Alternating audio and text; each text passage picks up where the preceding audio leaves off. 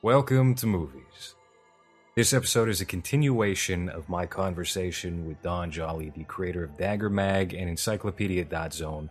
We are discussing Nobiko Obayashi's debut feature, House, or Hausu, as it's probably more commonly known as because there's a terrible 1980s horror film called House and a television series on Fox with Hugh Laurie from about 15 years back, also called House.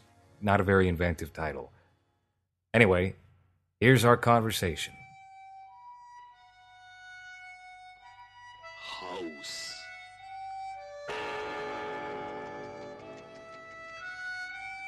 スイート、私あなたを救えなかった。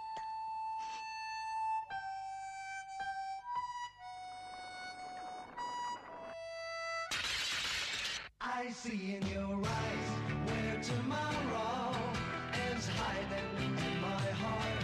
There's a bell ringing loud at the touch of your lips.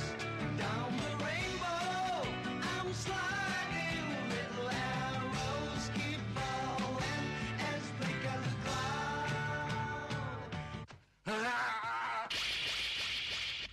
眩しくて怖いのよ、日の光が。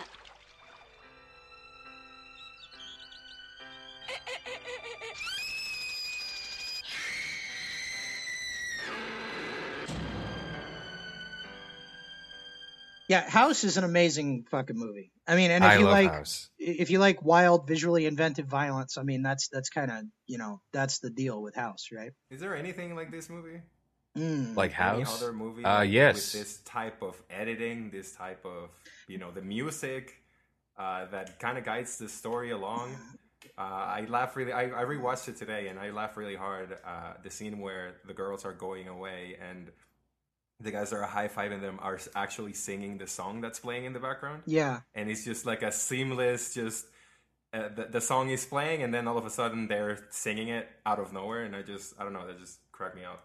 So, I mean, there's really nothing exactly like House or a filmmaker that is, I would say, comparable to Obayashi, but he did make a film in the mid to late 80s that is not as beloved or as recognized as House, that operates in a very similar fashion. It's based off of, I think, an anime or a manga. It's called The Drifting Classroom.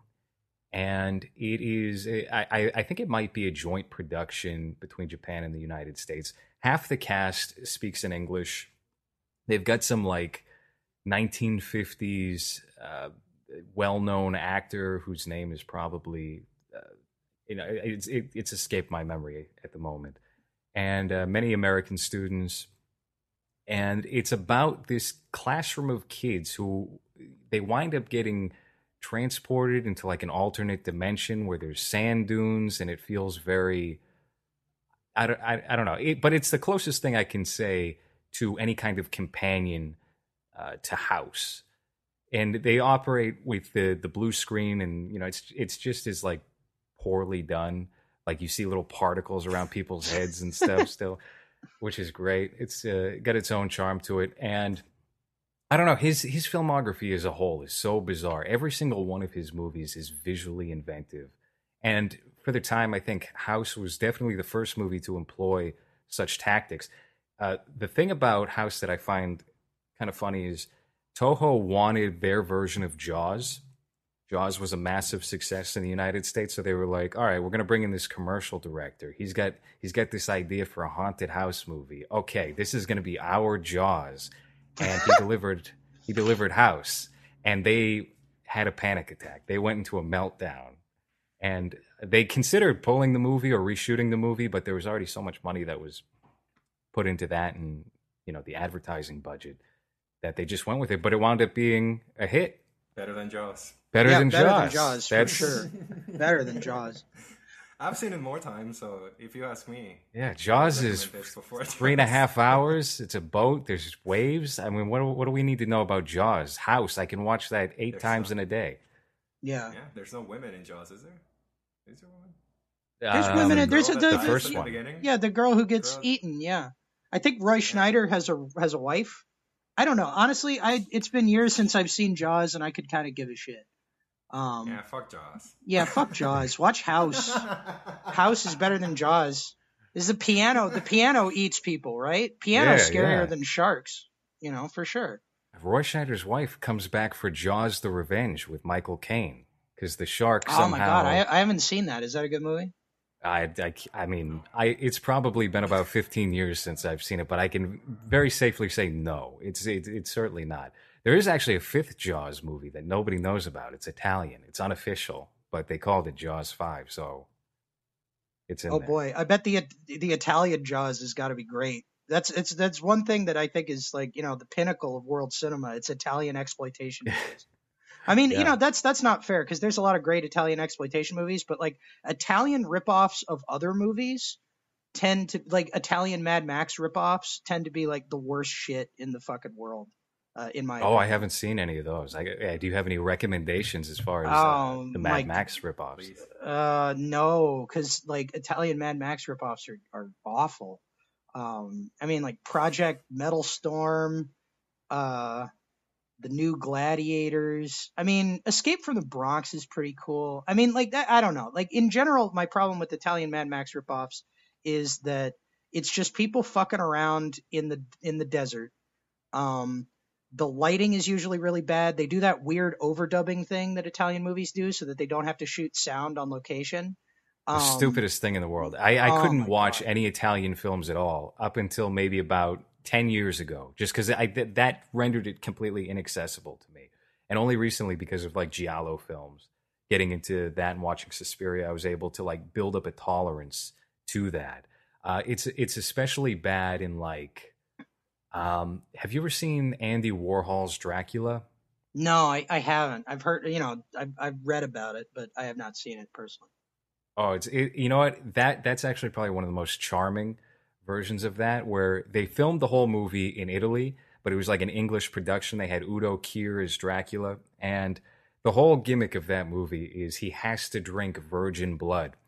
But they have these Italian actors who are dubbed by like people from New York, and one of the guys has like a very thick Brooklyn accent, even though it's supposed to be like Transylvania. Hell yeah. And this guy just keeps raping all the women. So Dracula then goes and drinks their blood, thinking he's getting nice, pure virgin blood. And that ain't going to do it. So he just winds up vomiting in a tub. He's vomiting blood in the tub for like a good third of the movie, just suffering. Oh, that's amazing. I got to see that now. You really, you got to watch the trailer. It's a very charming, great, funny movie. But anyhow, we're talking about Italians. We're talking about Jaws. We're talking about House. I saw it yesterday, and I honestly didn't remember the soundtrack being as good. Oh, the as it soundtrack is the best. It's so good. It drives the movie really well, and it just adds an extra layer of this fever dream that this movie feels like. Because it doesn't have the structure of, I mean, I guess it kind of has the structure of a regular movie, but it's just crazy from beginning to end. And if you miss a little bit of it, it's one of those movies where you have to sit and actually watch everything just to grasp all the craziness they're throwing at you on the screen. But I was actually looking for places to see if I could buy that soundtrack because I enjoyed listening to just the music so much. Besides, the visuals. Yeah, that's a movie that's really firing on all cylinders creatively, where they're just taking very different approaches to filmmaking and what that meant. I guess in 1977, and to have that kind of like poppy. I don't know if the band is American or if they're English, but they handled the soundtrack, and it's very enjoyable to listen to. Just to echo what you said. I wish I had more to say about House. I mean, it's honestly been a couple of years since I saw it. I did get to see it in a theater, which was cool, because they did a premiere of it here at the Alamo Drafthouse in Austin before I left for New York. Very and nice. yeah, I mean, it's a hell of a fucking experience. And I love that the special effects are sort of purposely designed to look unrealistic, that it's like it's more about creating an aesthetic than it is about convincing you that what's happening is real, which is something that you see in Japanese special effects in general. And I think it's just like, there's nothing like it in terms of the pacing and the editing. because it does have that influence from commercials where like every individual like it's almost these like micro bursts of like super bizarre imagery, right? And it's like, Mhm. it's a beautiful film. I went to go see this when it was playing at a revival theater in Boston called the Brattle, and they had an original 35 millimeter print. And I remember it was all damaged. It was all messed up. It wound up stopping like halfway through the movie, and we had to sit in the theater for an hour as they repaired that and got it rolling again. That's terrible. Yeah, this movie was released. It was a double feature actually, with a romance film. Really? Originally, yeah. Oh, when it was released, it was a double feature. Pure Hearts and Mud. I haven't heard anything about that. I think my favorite thing about this movie, and that's something you don't really see that much nowadays, unless you're talking about very independent movies like something like The Greasy Strangler or something like that. But there's something about this movie that I really like. Is that it feels like they're just saying, if you think this is crazy, or if you don't like this, fuck you. We don't care. We're just gonna show you whatever crazy shit we want to show you, and hopefully you'll enjoy it. But if not, then we don't really care about who this is for, or at least that's how it feels like to me, because it's very much a product of the person that made it, and I guess that's why there's not really anything else like it up until now, or at least that I know of. Because the most directors don't really have that liberty of being able to just do whatever the fuck they want. And I know nothing about the director for this movie, so I'm just assuming that that's what he did because of what's shown on screen. Nothing makes sense, or a lot of the things that they show you don't make any sense, but they work just because they're in this fucking universe that he's created, where, if you think something's ridiculous, fuck it. This is just the world that's in. And I don't know if a director has the power, or any studio will trust a director with a vision like that to make a movie like that nowadays that will be, released widely, instead of just being, an independent movie that no one's watching. I think it would depend on the studio. I don't think you'll ever see that with a major studio like Warner Brothers or obviously Disney is completely risk averse in every capacity. But if you take a look at one of the smaller studios like we've talked about Cine State a ton, and what is Elijah Wood's company? Spectre Vision. They put out Mandy. So I don't think it's impossible for a movie like this or something as explorative as House to be made in this day and age, and also get like a theatrical release. It would probably have to primarily make its money back on streaming. But yeah, I think it's probably streaming is the future for films like this. I mean, and what you're talking about, it's like House is the exact antithesis of like the big budget hyper bland film, in that it is just this like, it doesn't give a fuck if you don't like it. It's doing its thing. It's yeah. I mean, the only couple in the movie is the parents that we barely see. So there's not even like, the love angle that you always need to have so that people can relate to it. There's not a couple. There's nothing like that. It's just craziness. It's just, hey, welcome to this world that we created, and just sit down and enjoy all the craziness we're going to throw at your face. And that's very refreshing on the sanitized times that we're currently living in. Yeah, and it's also like, yeah, I mean the it's also like, it's very it's like it's about creating an experience. It's about creating a particular like weird aesthetic, and it's about surprising the audience continually, and it's just got that like crazy pace to it, right? And it's like, I really can't think of anything that is like a good direct comparison to that. Like I said, with the exception of like maybe Godzilla versus the Smog Monster, or like Branded to Kill that Seijun Suzuki made in the 60s. Like, and it should be said that like Toho was, like we were saying at the beginning, it was the Disney of its day, the Japanese Disney of its day. But even within that, like there was a tremendous amount of latitude apparently, because like, a bunch of weird auteur movies came out of the Japanese film industry in the middle of the 20th century and continue to come out now. So like, outside of that huge corporate structure, I think that there's always going to be an opportunity to make something like totally unique and visually inventive. I just, I really don't think it's going to be in the theaters going forward. No, and we have talked about it tons of times in the past, but the reality is that I do think in order to get at least like a what's the word I'm looking for? just a more enriching experience with film, you're going to have to start looking towards those smaller distributors that aren't as afraid to, or maybe identify the fact that there is money to be made in niche markets instead of just making a totally benign product that is accessible to everybody. As far as Obayashi and House goes, I haven't been able to come up with a good one-to-one comparison of maybe a filmmaker or a movie that echoes the similarities visually of this film. But I was thinking that, have you guys seen the illustrations of Junji Ito? Oh, yeah. Yeah. So I kind of feel like there might be something to his style that feels similar, like a cousin to many of the visual aspects of this movie. And then I think an obvious one, I think you would mention The Greasy Strangler earlier, but really, if you go take a look at earlier Tim and Eric, that has also just like this similar aesthetic vibe to a lot of House and the green screening, chroma key components and whatnot. But you know, you don't really see a good direct thing where there's another film that has this kind of essence to it. Yeah, it's a very unique picture. And you know, it's the tragedy of all this is that it's like, you know, House is fun to watch on home video, but it really is like it's elevated by being a theater experience. You know, the soundtrack is amazing. You're surrounded with the sound. The visuals are so overpowering. It's like it is one of the best theatrical experiences I've ever had in my life watching this movie.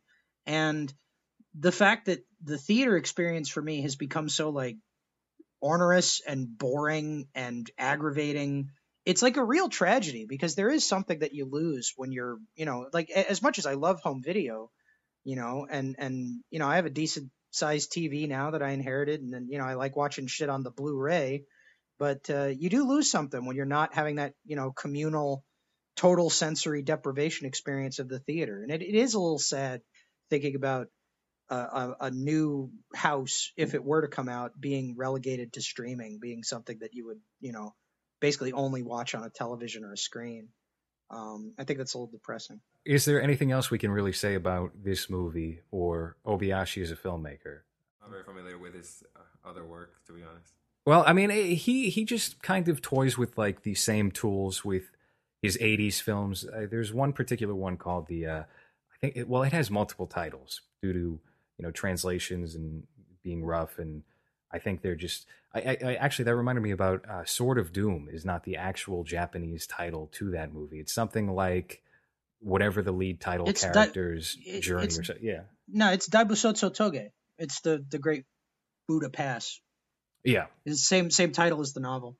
So there was a movie I think released in 1981 called The Little Girl Who Conquered Time, and it's basically about this girl who goes back and forth in time and does, you know, something weird about Obayashi's filmography in general too is he has a lot of body swap films, a lot of body swap. I mean, I think he might have remade the same manga twice, and there's an emphasis on like checking out your boobs for the first time, quite a bit, many times throughout.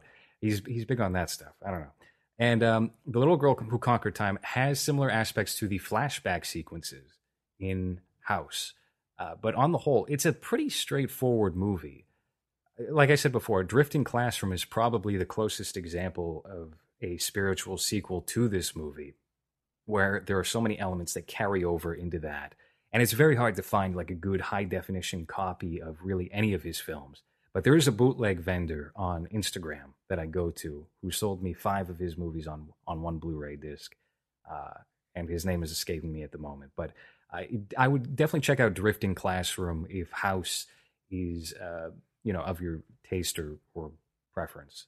Yeah, no, I'm excited to see it. I haven't seen any other Obayashi films, so you know, you guys are giving me some good homework on this podcast. And he's still working. He's like 90 years old, and I believe he had a movie come out this past year. But I mean, who knows what the quality of that is? Isn't Obayashi the hot dog guy? The hot dog guy. Yeah, the guy that eats hot dogs, a lot of them. He's a little Asian man that eats hot dogs. Yes, every Obayashi is the same. The little known fact about Japan. Yeah. That's what I wanted to get through. that was my closing comment. That's great. I mean, we should probably just put a pin in the show there, I think. God. Okay, I just got it. Yeah. There was a time delayed thing there.